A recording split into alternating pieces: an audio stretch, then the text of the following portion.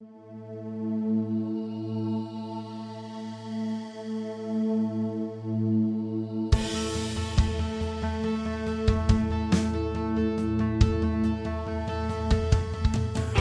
to the Westminster Effects Doxology Podcast, where we explore popular practices, songs, and ideas in the modern church world in light of Sola Scriptura and Tota Scriptura.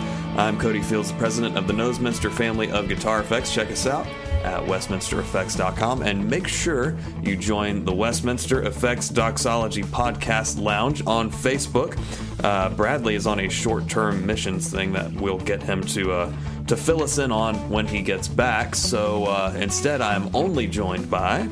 Hey everybody, John Ross here, Westminster Effects artist, church nerd, and Augsburgian Christian. I think I'm exploring alternative names to Lutheran. I've been inundated with Lutheran this and Lutheran that for the last week, and I'm kind of over it. So working some things out. I mean, I guess this kind of works into church this past week. So after the Summer NAMM show, I packed up and continued my epic road trip in the American Southeast down to Tampa, Florida. Florida is not a good smelling state. I guess I just figured it would smell like oranges and ocean, like one of those air fresheners. Why do you think we have all of the Florida Man news headlines? I know, right? It just smells bad. Anyways, so I was in Tampa for about a week, serving as a voting lay delegate for the 67th regular convention of the Lutheran Church Missouri Synod. It's pretty much the triennial governing meeting of our church body to go over anything from standard business, bylaw changes, resolutions, things like that, taking stances on this and that, affirming altar and pulpit fellowship with other church bodies worldwide. And the theme of this year's convention was Joy: fully Lutheran. And gotcha. Joyfully, absolutely. And joy, and then fully Lutheran, clever. I'm kind of just done with the whole, I'm a Lutheran. I have Lutheran pride. Nah, nah, nah.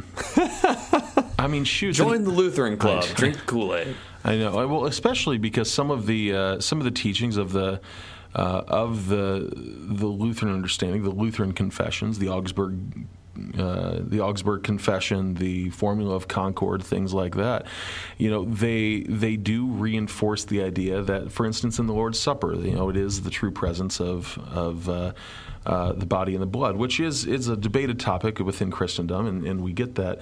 But we hold fast that because of God doing the doing and saying that it is. And because of that, we take Paul's guidance in his epistles to heart, in which you are not to receive the sacrament unworthily, lest you drink to your judgment.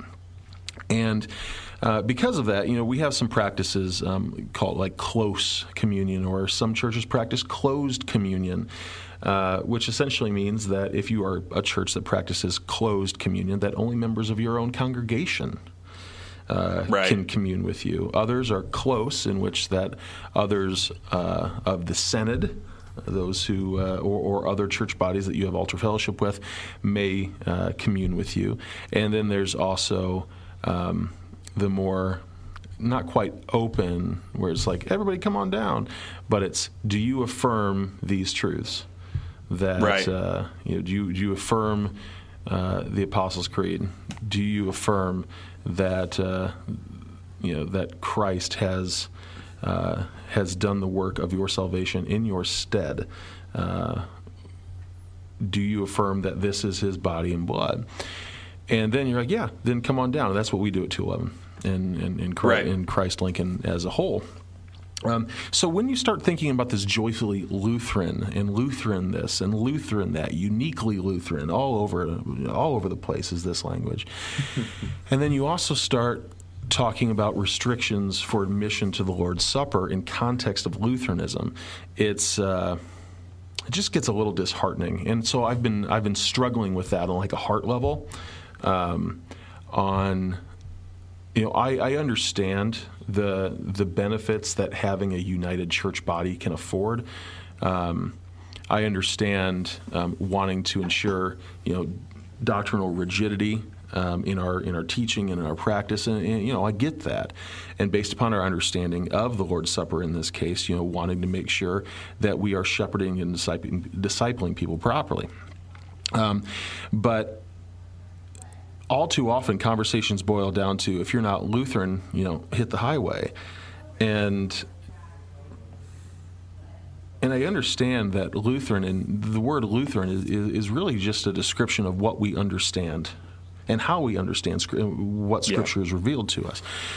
But at the same time, it's become, and I've talked about this before on previous episodes, it's become its own identity with things like Marty parties and really going after the Reformation Sundays and people saying a Mighty Fortress is the best hymn ever written. Totally not, but it is nice. So what you're saying is that tiresome.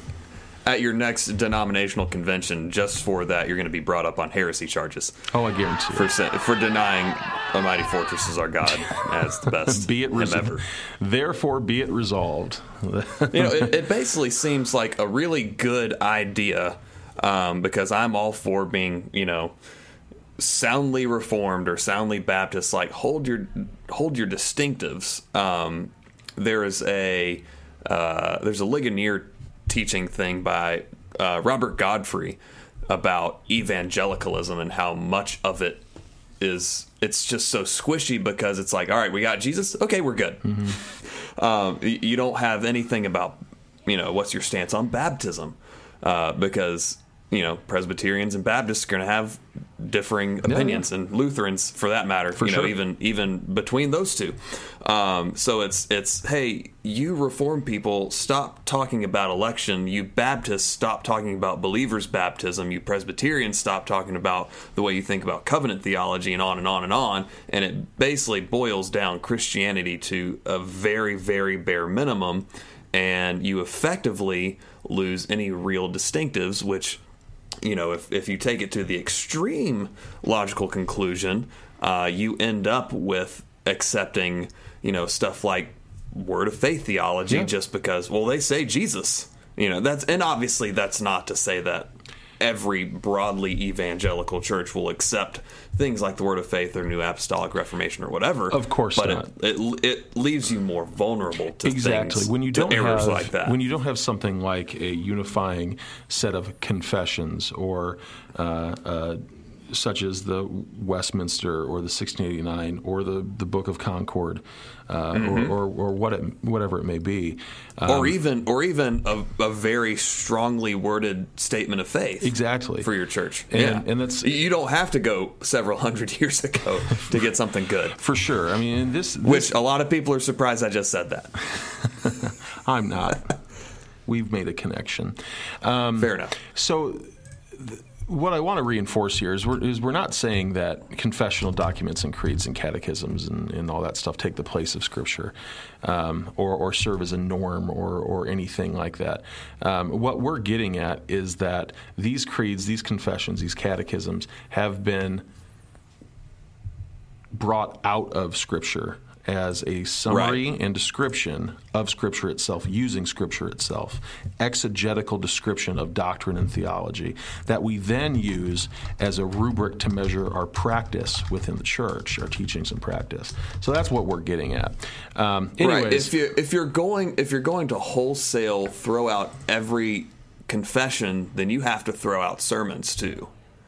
Yeah, you have to also throw out any book that's been helpful to you, et cetera, et cetera. If Scripture is the sole authority, and it is, and then that means that you can't have any confessions that summarize the teaching of Scripture, then, everything's out except reading the Bible. For sure. And the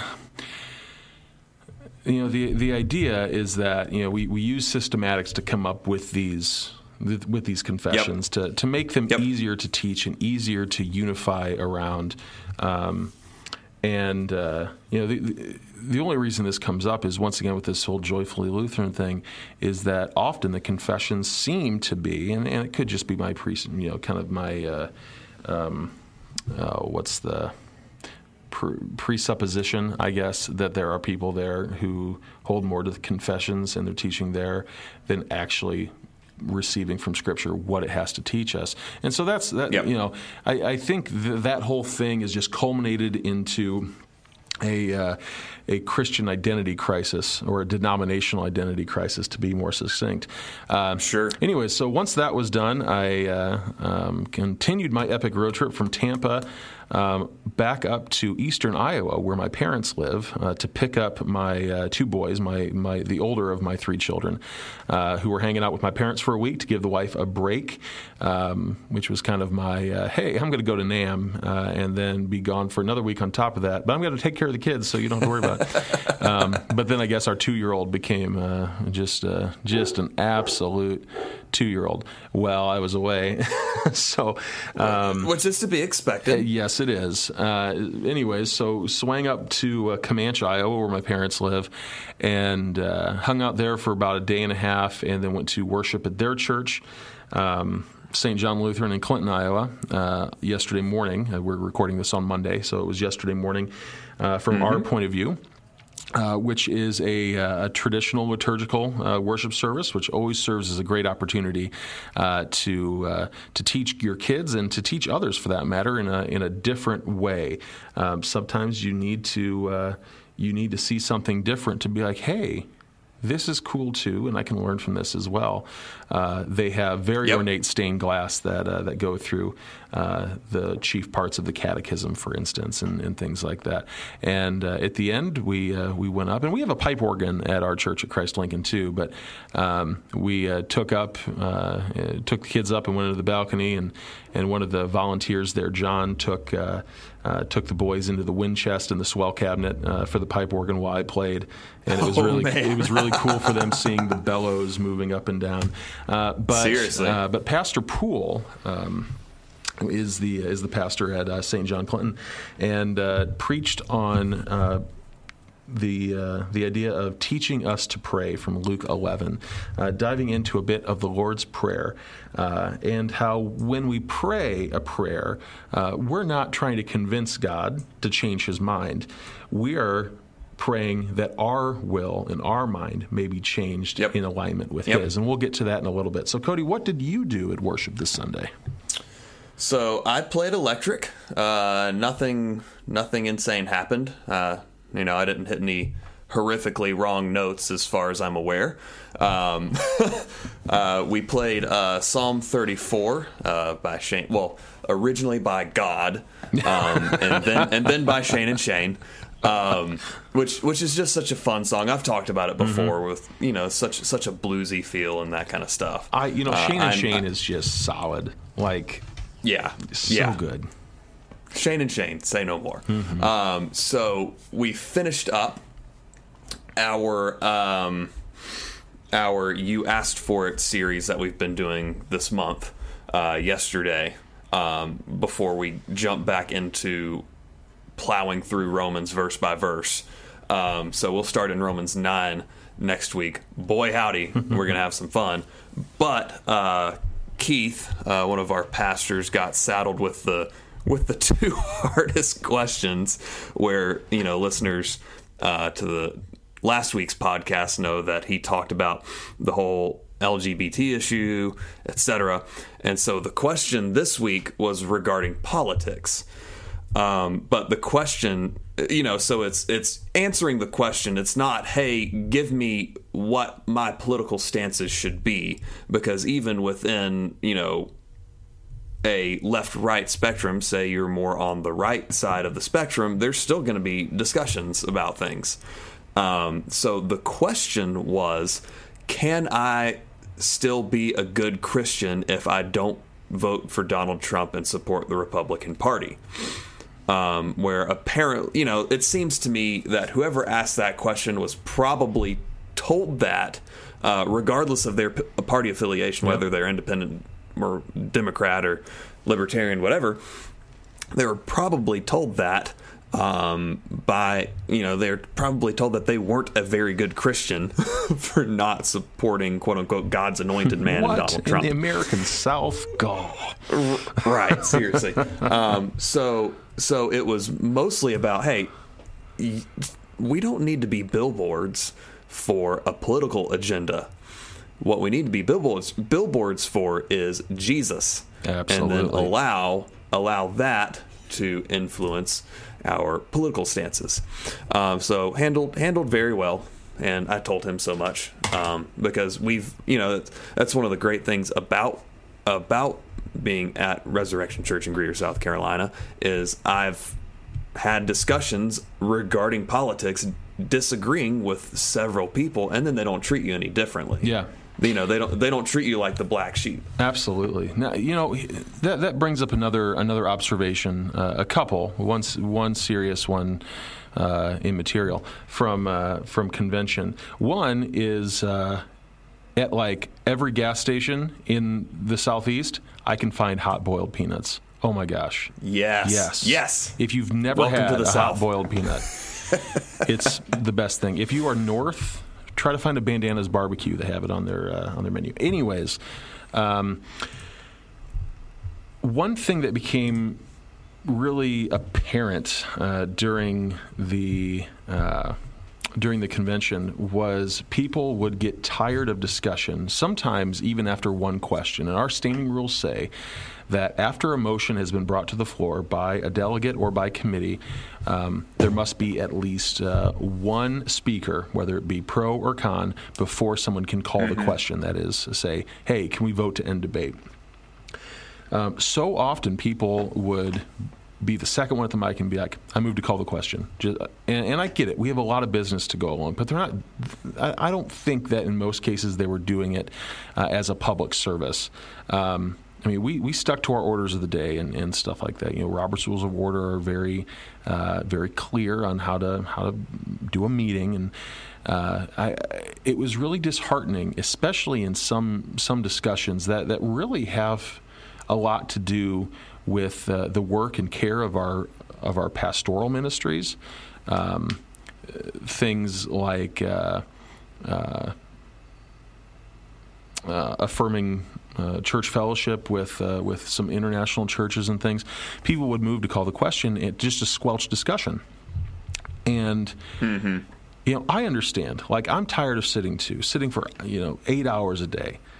But for Pete's sake, if we can't discuss, what's the point? And to your idea of being thankful that you can have those discussions with everyone coming out on the other side just fine, that's really what we ought to strive for. And once again, kind of the broken record thing on the podcast is relationships. I mean, you have those relationships, and so when you have a discussion, it's healthy, it's constructive. And I don't think that we should squelch discussion just because of some uncomfort. We should talk it out. And so that's the benefit of having open discussions is we're able to grasp things better ourselves or help our neighbors grasp things as well. So some final thoughts there. What's next on the docket, my dear friend?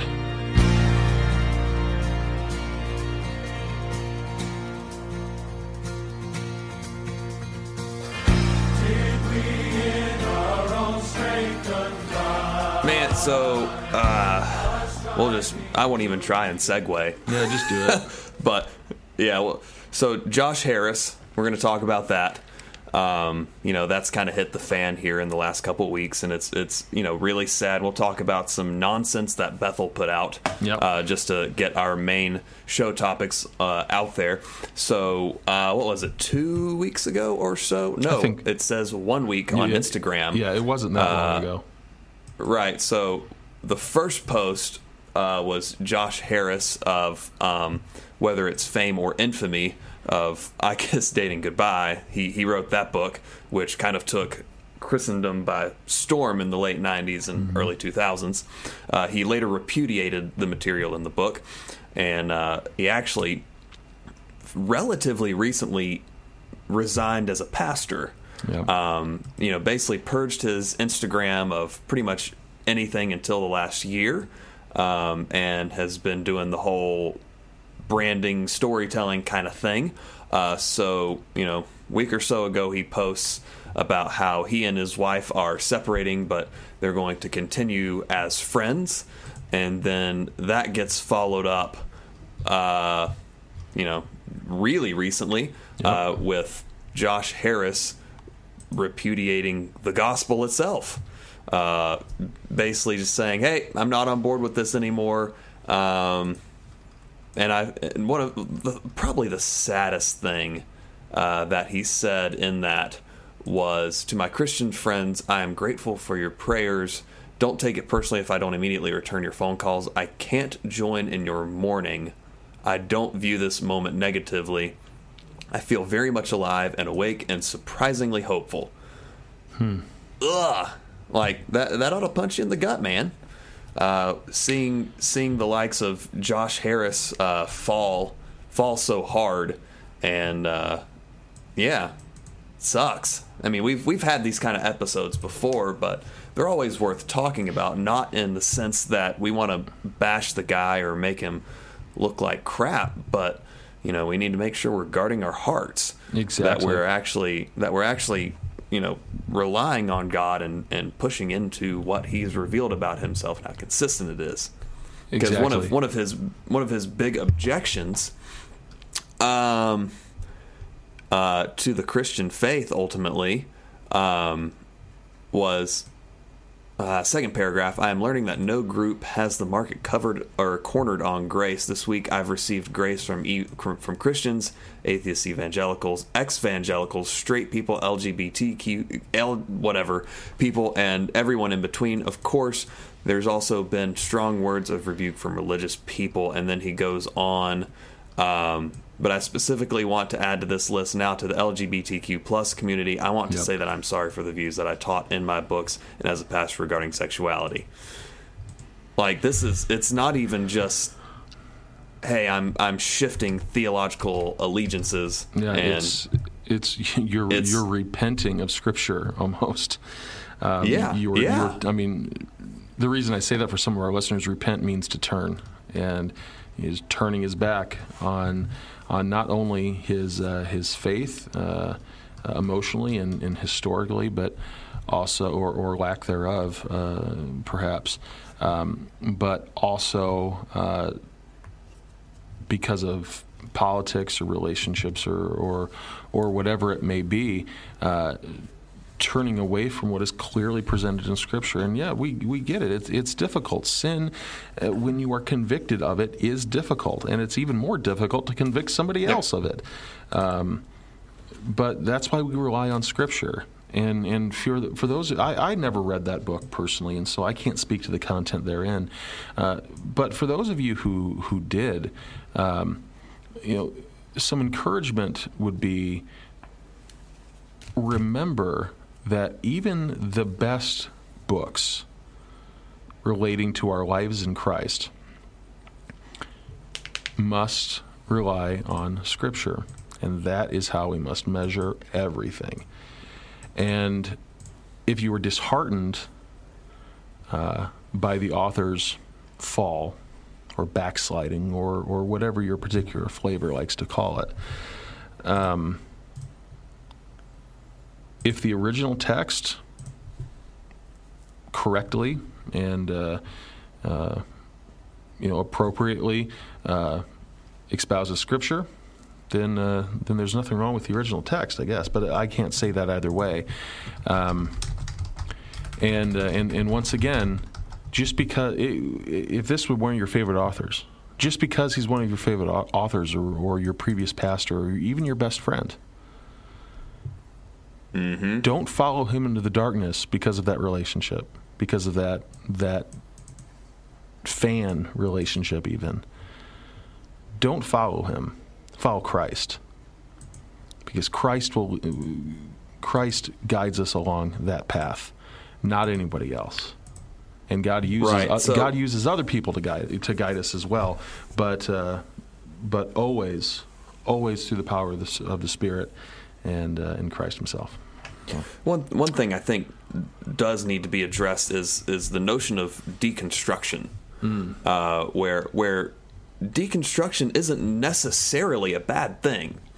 If you've been raised with a certain set of beliefs, it does help to analyze and look at every facet of that down to, strip the building down to the studs, Absolutely.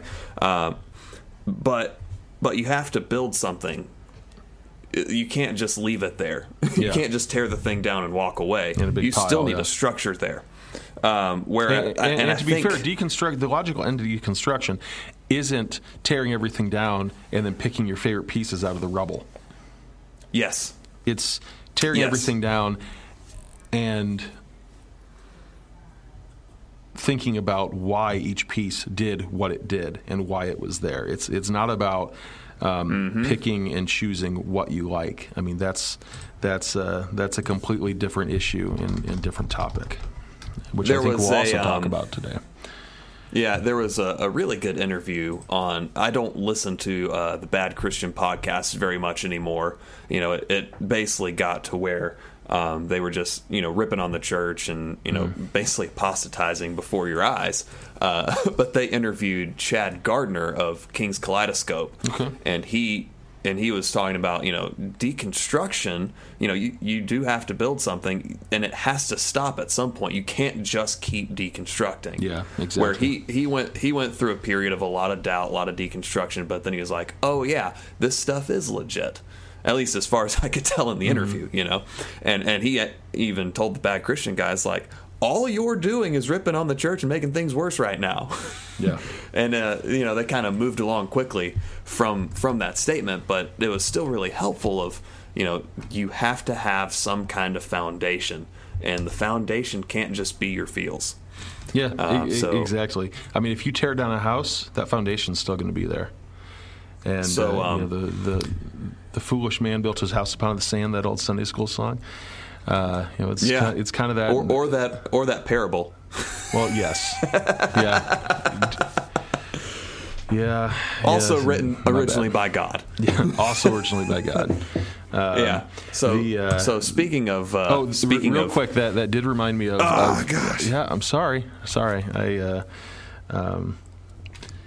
That reminded me of a question that had been popular for a while, especially while I was in college. It was, why, in the context of Lutheranism, but this is aside from the previous rant on denominational identity. It's, why are you Lutheran? Is it because your parents were Lutheran? Is it because you believe that Lutheranism is the correct exposition of Scripture? What is it? And the answers to those sort of questions can come from healthy deconstruction. But yeah, that was it. Continue out of the 5 times I interrupted you.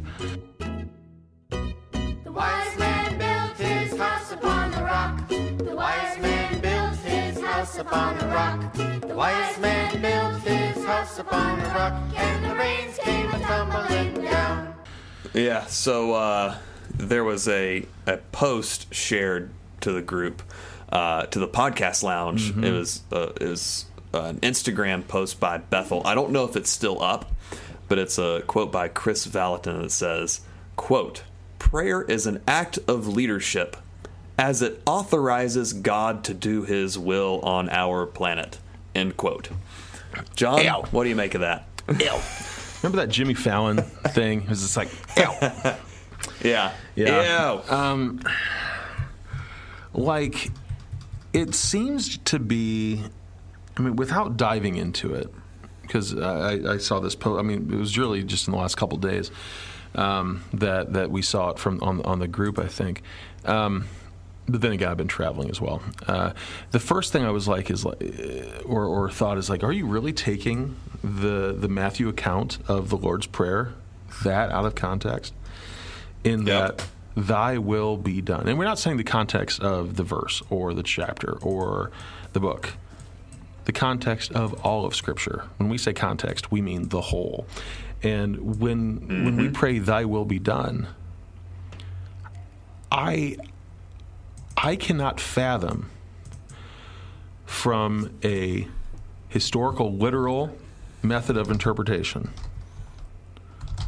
how you could figure out that in the prayer means or takes the place of some sort of incantation in which you say, God, do your will. This is where you start and go. As granting permission to the sovereign Most High. Right. God doesn't need your permission. Not at all. In the least. And here's where this boils down. Once again, thing we've talked about before, and we've talked about it before because it happens way too often. Way too often for what people consider to be a healthy church. And it's when you study Scripture, where in relation to Scripture are you standing? Are you standing underneath of it, receiving from it, and looking back at it to understand what you have received? Or are you standing on top of it, reaching down into it and grabbing what you wish, using and looking to yourself to interpret it? When you have a preconceived notion, when you have an idea of your own,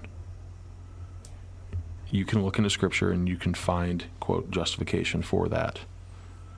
You can take something out of context. You could, if Moby Dick were Holy Scripture, you could look into that and find something. Yeah, seriously. So some Scripture references. Yes. Psalm 115:3. Our God is in the heavens; He does all that He pleases. Now, lest that be taken out of context and say, "Oh, well, that just means He does whatever He wants in heaven," and we have to usher that into earth.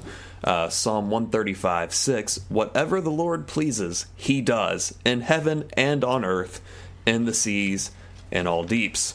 You got Daniel 4:35. All the peoples of the earth are counted as nothing, and He does as He pleases with the army of heaven and the peoples of the earth. There is no one who can restrain His hand or say to Him, "What have you done?" Or you can even look at the very first statement of the Great Commission, being Jesus saying, "All authority on heaven and on earth has been given to me." Yeah. It's just that self-refuting. If you're informed by Scripture in the least, the canceling out what God has for you just completely blows up. There's just no basis for it. Mm-hmm. I think we can leave it there, really. Yeah, I don't think there's any additional need to beat that dead horse. And the thing that really confuses me as well is in that quote, it begins with prayer as an act of leadership. And like leadership in that you are leading the Most High to do His thing. Like, what? Mm-hmm. What? Oh, church, come Lord Jesus, come quickly. Yep. All right, let's take a break here and go on to the Inquisition. Shall we? Just to make it today, I said we pray. Oh yeah, we pray. We got the break just to make it today.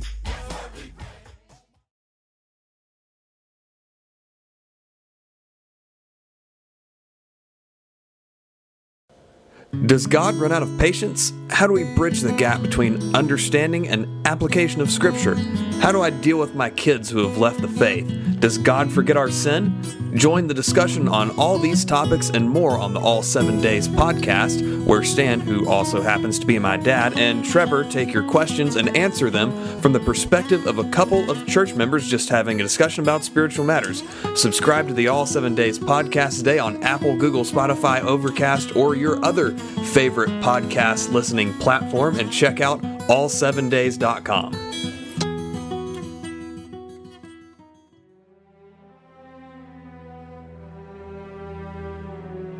All right, and our Inquisition questions for Have you this listened week. to the Inquisition theme song yet?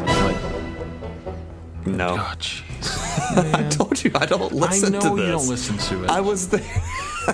Okay, I'll go back and listen to last week so I can just hear find the Inquisition. where the middle point is, and it's just ever so slightly epic. Oh, also, before we get into it, unless you were planning on answering the question of why we call it the Inquisition, did you see that one? Yes. Okay. All right. Yeah. So that was from Kenneth Ledford. Yes. Go right I coach baseball with Kenneth. Oh, that's awesome. I've known him forever. So, fantastic. yeah. So I actually got a different question from him that he texted to me, and he's meaning to be facetious, but I'm going to turn it right back on him. Nice. So would Jesus hit a home run or sacrifice bunt? Oh my goodness.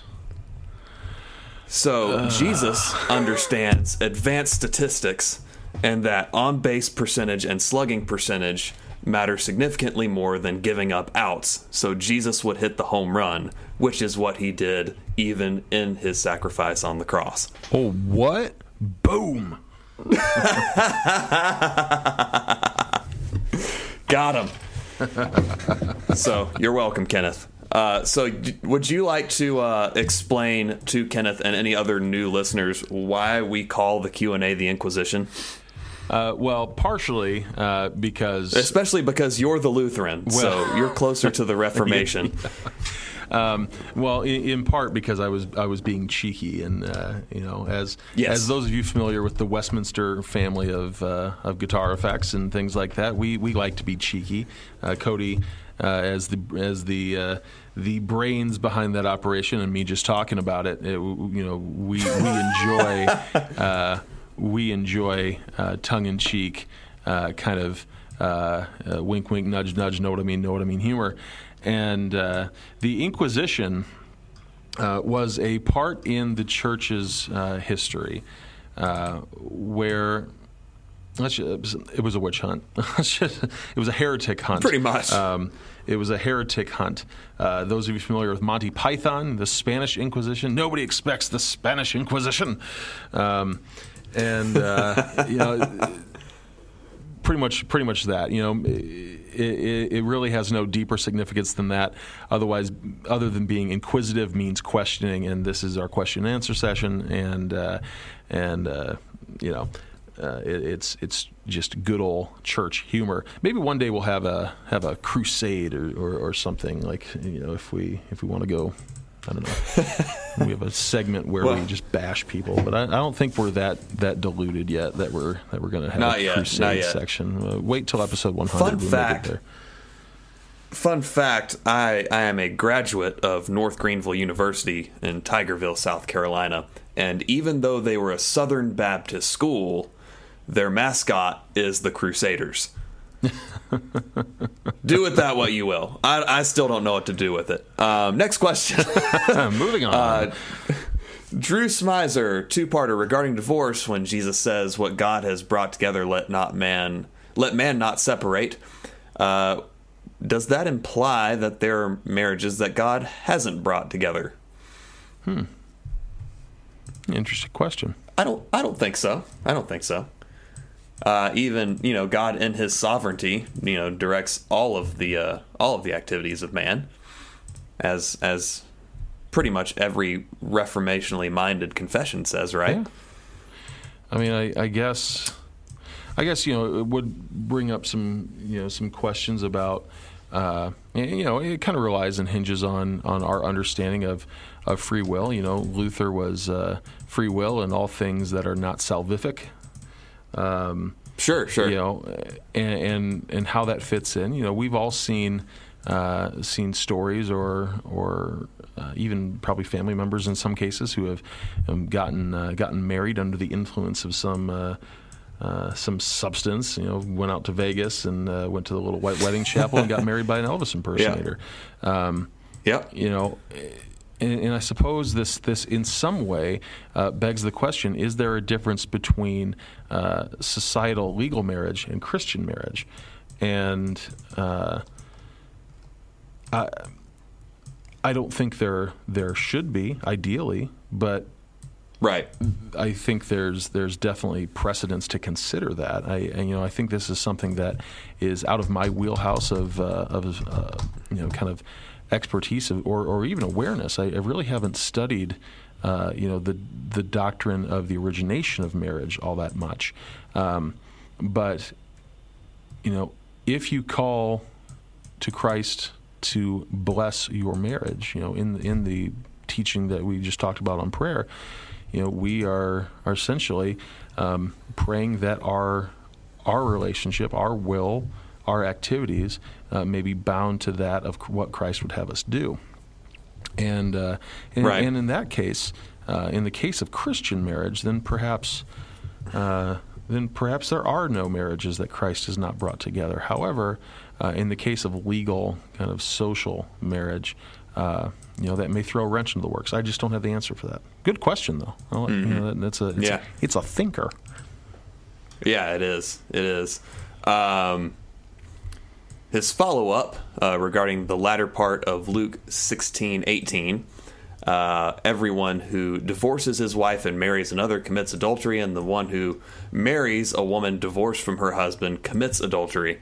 So his hypothetical is, say, a non-believing couple gets married, has kids, divorces. Later on, the wife becomes a Christian and remarries. She remarries a believer. Is that second husband living in adultery then?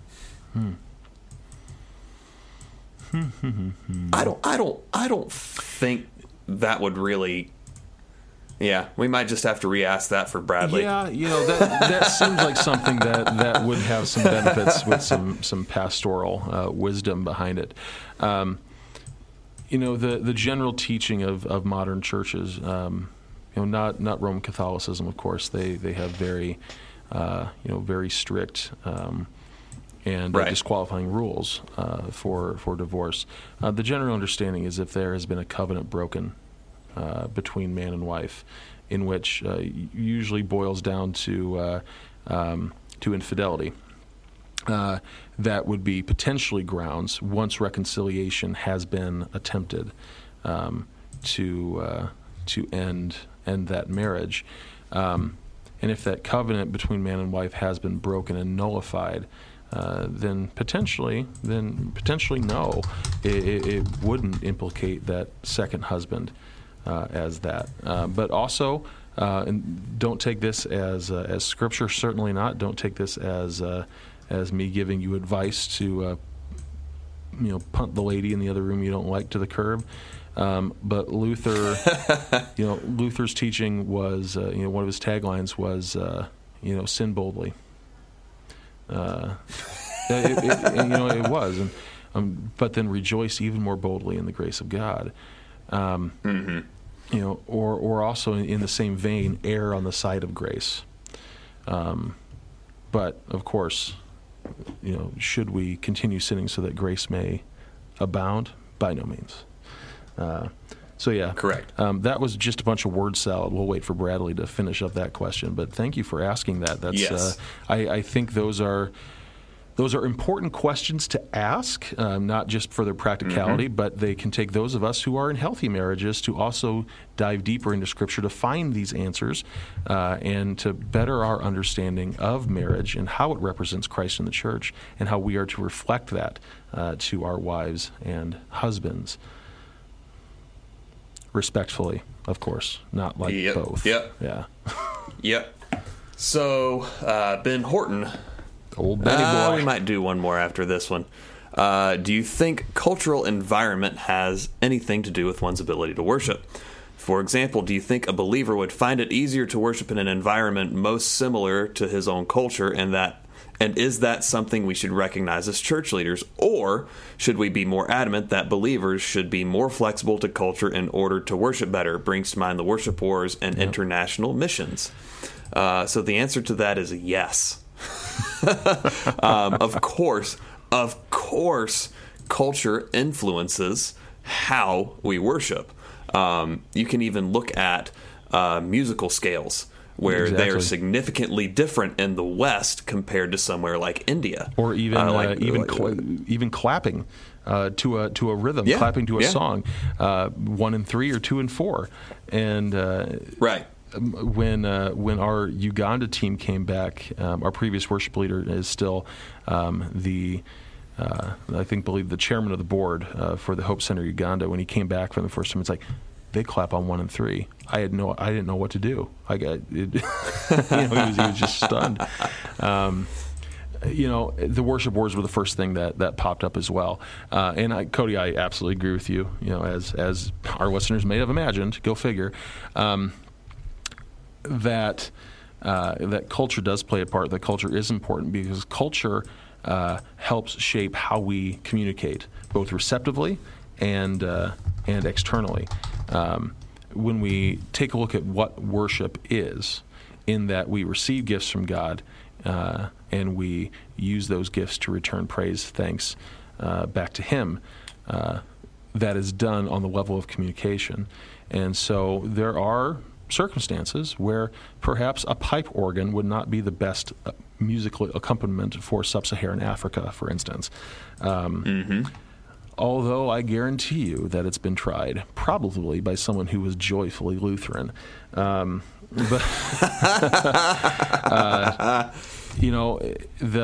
international mission field is also something to consider. We had our pastor's brother, actually, a few weeks ago at church, is a missionary in is it Costa Rica? I think it's Costa Rica. Long-term missionary. Came back up to do his annual family visits and fundraising opportunities and things like that.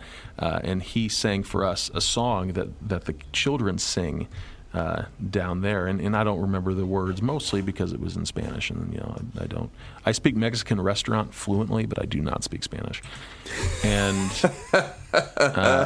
it was when he translated it, it was beautiful.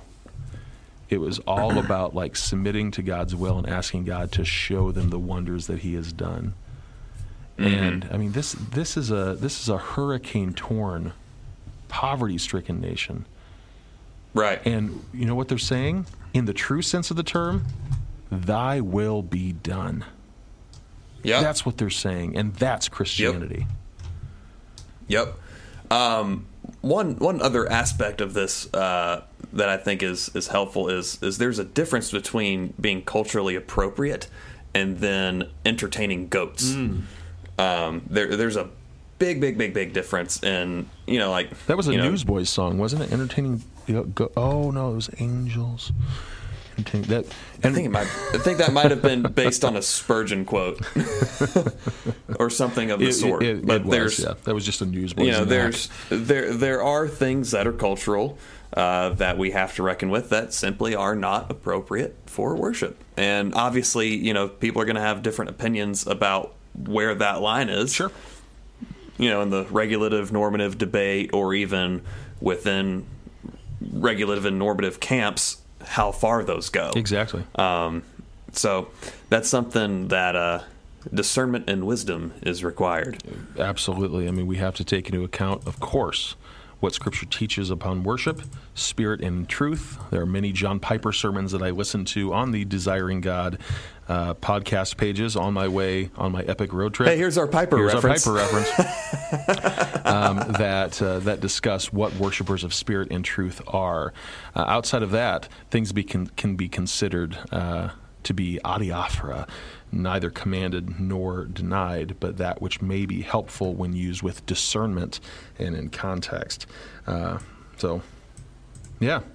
them Jesus, and do so in a way that is effective and respectful, and above all relies upon Scripture and nothing else. You got anything to recommend for us this week? I do, and it's actually a book, and I planned ahead, and I got it printed out over here. Would you like me to read it? Yes. Not the whole book, obviously. We're kind of up against it. So in the idea of prayer here, prayer has been, for whatever reason, I say whatever reason, because it is what God would have me learn over the last 2 weeks, has been a present point of thought and discussion in just over the last couple weeks. Why we pray, how to pray, the consistent, how often to pray, that sort of stuff, what it does. And it's apropos that today, we are talking about, in part, the Bethel nonsense, or the Louis Vuitton, or whoever that is, his bit that prayer is somehow us incensing our God, and that's not obviously correct. So I'm going to recommend a book by Dietrich Bonhoeffer called Life Together. And just a quick excerpt from this. Prayer means nothing else but the readiness and willingness to receive and appropriate the word, and what is more, to accept in one's personal situation particular tasks, decisions, sins, and temptations. Submit to the will of God in all things. Life Together, Dietrich Bonhoeffer.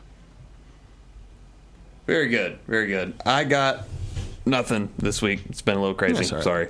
That's all right. Let's see. I could recommend something for you.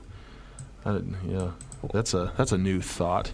Oh, hey, you got a new Strat, didn't you? You got some sort of thing on a trade. Yeah, what's going on with that? Yeah. So basically, wifey and I got a steal at Guitar Center on a faded SG, one of those mid 2000s models. Yep. And it kind of has the rough finish on it. Yeah. So grabbed it for, I believe it came out to like $450. Yeah, I think you sent me a picture for that. Yeah. Yeah, and she didn't, this was basically meant to be a backup guitar for her that she'll actually play, because she doesn't touch her backup guitar these days. So she didn't gel with it. Okay, fine, whatever. So, instead we, listed that on Facebook, Craigslist, whatever, and a guy traded me an Epiphone Les Paul Standard Plus top. Oh, nice. What color? Plus blue. Yeah, I know exactly the one you're talking about. Plus I've looked at it on the a wall PV Viper. Yeah, plus a PV Viper, plus an Orange Crush 35. Whoa. Which I am attempting to flip all of those at the moment. But he also included, he said he was doing all this because, he was just trying to clear out some gear because, he and his wife are expecting. So it was easier for him to just clear all of this out in one transaction. So he also included just a box full of, like, there's 2 Squier necks in there. There is a Squier Strat body, which is the one I was talking about, as well as I'm pretty sure it's an Ibanez RG body, among other things, like loaded pick guards and all this kind of stuff. Nothing, terribly expensive or impressive, but, stuff I can turn into a project. So the plan for this Strat is to put wide range pickups into it. Nice. Probably from Mojo Tone, the 72 clones that they have, because those seem, as far as I can tell, to be probably the most authentic. Yeah, I could be wrong. I mean, I'm sure there's a boutique builder out there who would beg to differ, but as far as a quick turnaround, value for dollar, I think you're probably on par there. So either Mojo Tone, maybe Porter. I can take a look at them. But I've wanted that flavor of guitar for a while. Sure. It's popular in the P-Dubs world, and even with metal, I like surprising people. So I'm still figuring out what I'm going to paint this, and what color I'm going to paint it, the color of the This has turned more to a one-on-one conversation, but we're going to publish it.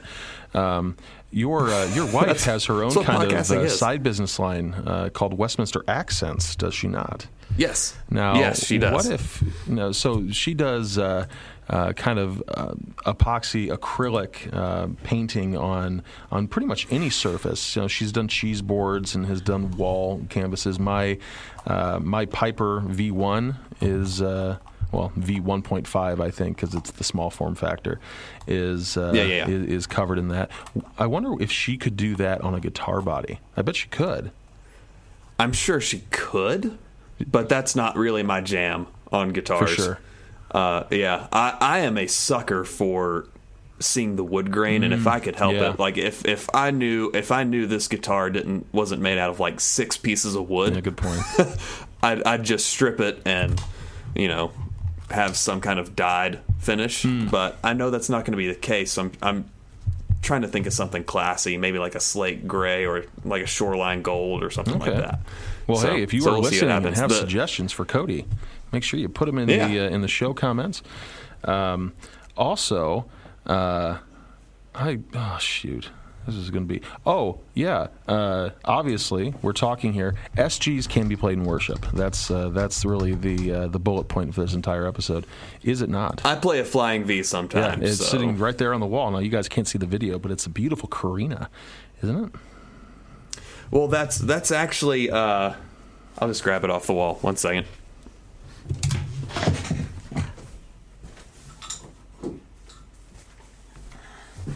So this is my very first real guitar. Okay. So I got this when I'd been playing for about a year and a half. Oh, that's I got right. Your this Giddings thing Black or used. something like that, isn't it? No, this is the faded SG. Oh, okay. Or faded Flying V. I'm sorry. You see, it has the crescent moon inlays from like the year or two that they did that. Yeah, for sure. And you can. I don't know if you can see on the camera. It has no clear coat, so I've worn through the red on the back that's of the awesome. neck there some. So this thing, I have beaten the crap out of this thing. It's been my main since 2002 or so. Right So on. the pickups aren't original, the pots aren't original. The original pick guard got a crack in it, Okay. and so I replaced it with white perloid.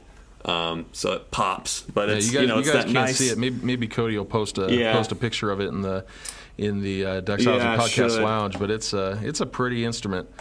Don't be it's- afraid of what your tools look like. If It people can go out and plays pay gloriously. $3,000 for a guitar that looks like it's been through a wood chipper, and nothing wrong with that. But if they can do that, you can play an Explorer or a Flying V or a Firebird or a Fire Yep. Chicken or a Meteora or whatever the heck you want.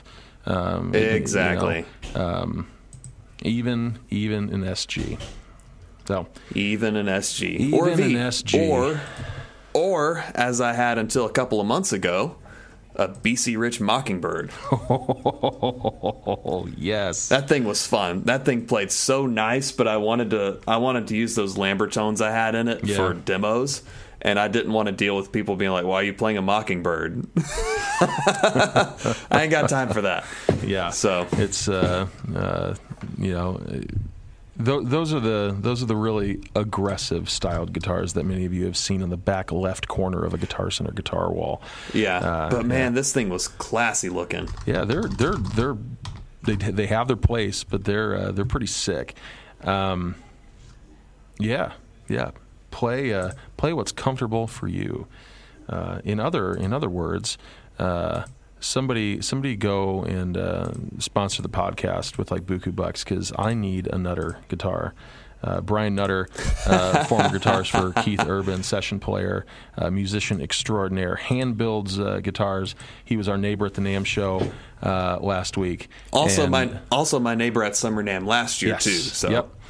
And he builds. And he's these- a good NAMM neighbor too. Yes, he is. Unlike the other NAMM neighbor, which had a product that I loved, but demonstrators that I did not, nor a personality that I enjoyed. But Bless if you their are out hearts. there and have some coin and want to buy me a Nutter guitar, they're the most beautiful offset kind of space agey things, and I adore them. So buy one for me, or I guess I'll have to save up and just be sad until that happens.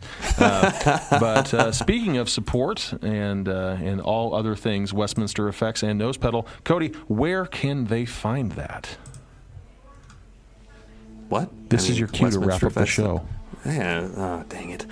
Yeah, you can follow us and comment on Facebook and Instagram. Just look up Westminster Effects. You can subscribe on iTunes and Spotify and leave a 5-star review. As always, buy your pedals from WestminsterEffects.com. Actually, instead of doing that, look for one of our dealers and buy from our dealers, because that helps me out more, believe it or not, even though I don't get as much of the cut. dealers buy in bulk so they can put it in front of people and still have something to show someone else when that one pedal gets bought. You can also support the show at Anchor.fm, where you can donate money to help us improve. As you can probably tell, this thing keeps sounding better because of stuff like that. So the first 5 people who pledge to donate $10 a month for a year get a Piper Drive version 2, and we have 1 more of those spots left.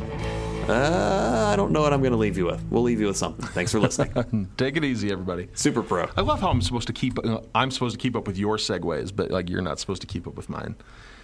Right.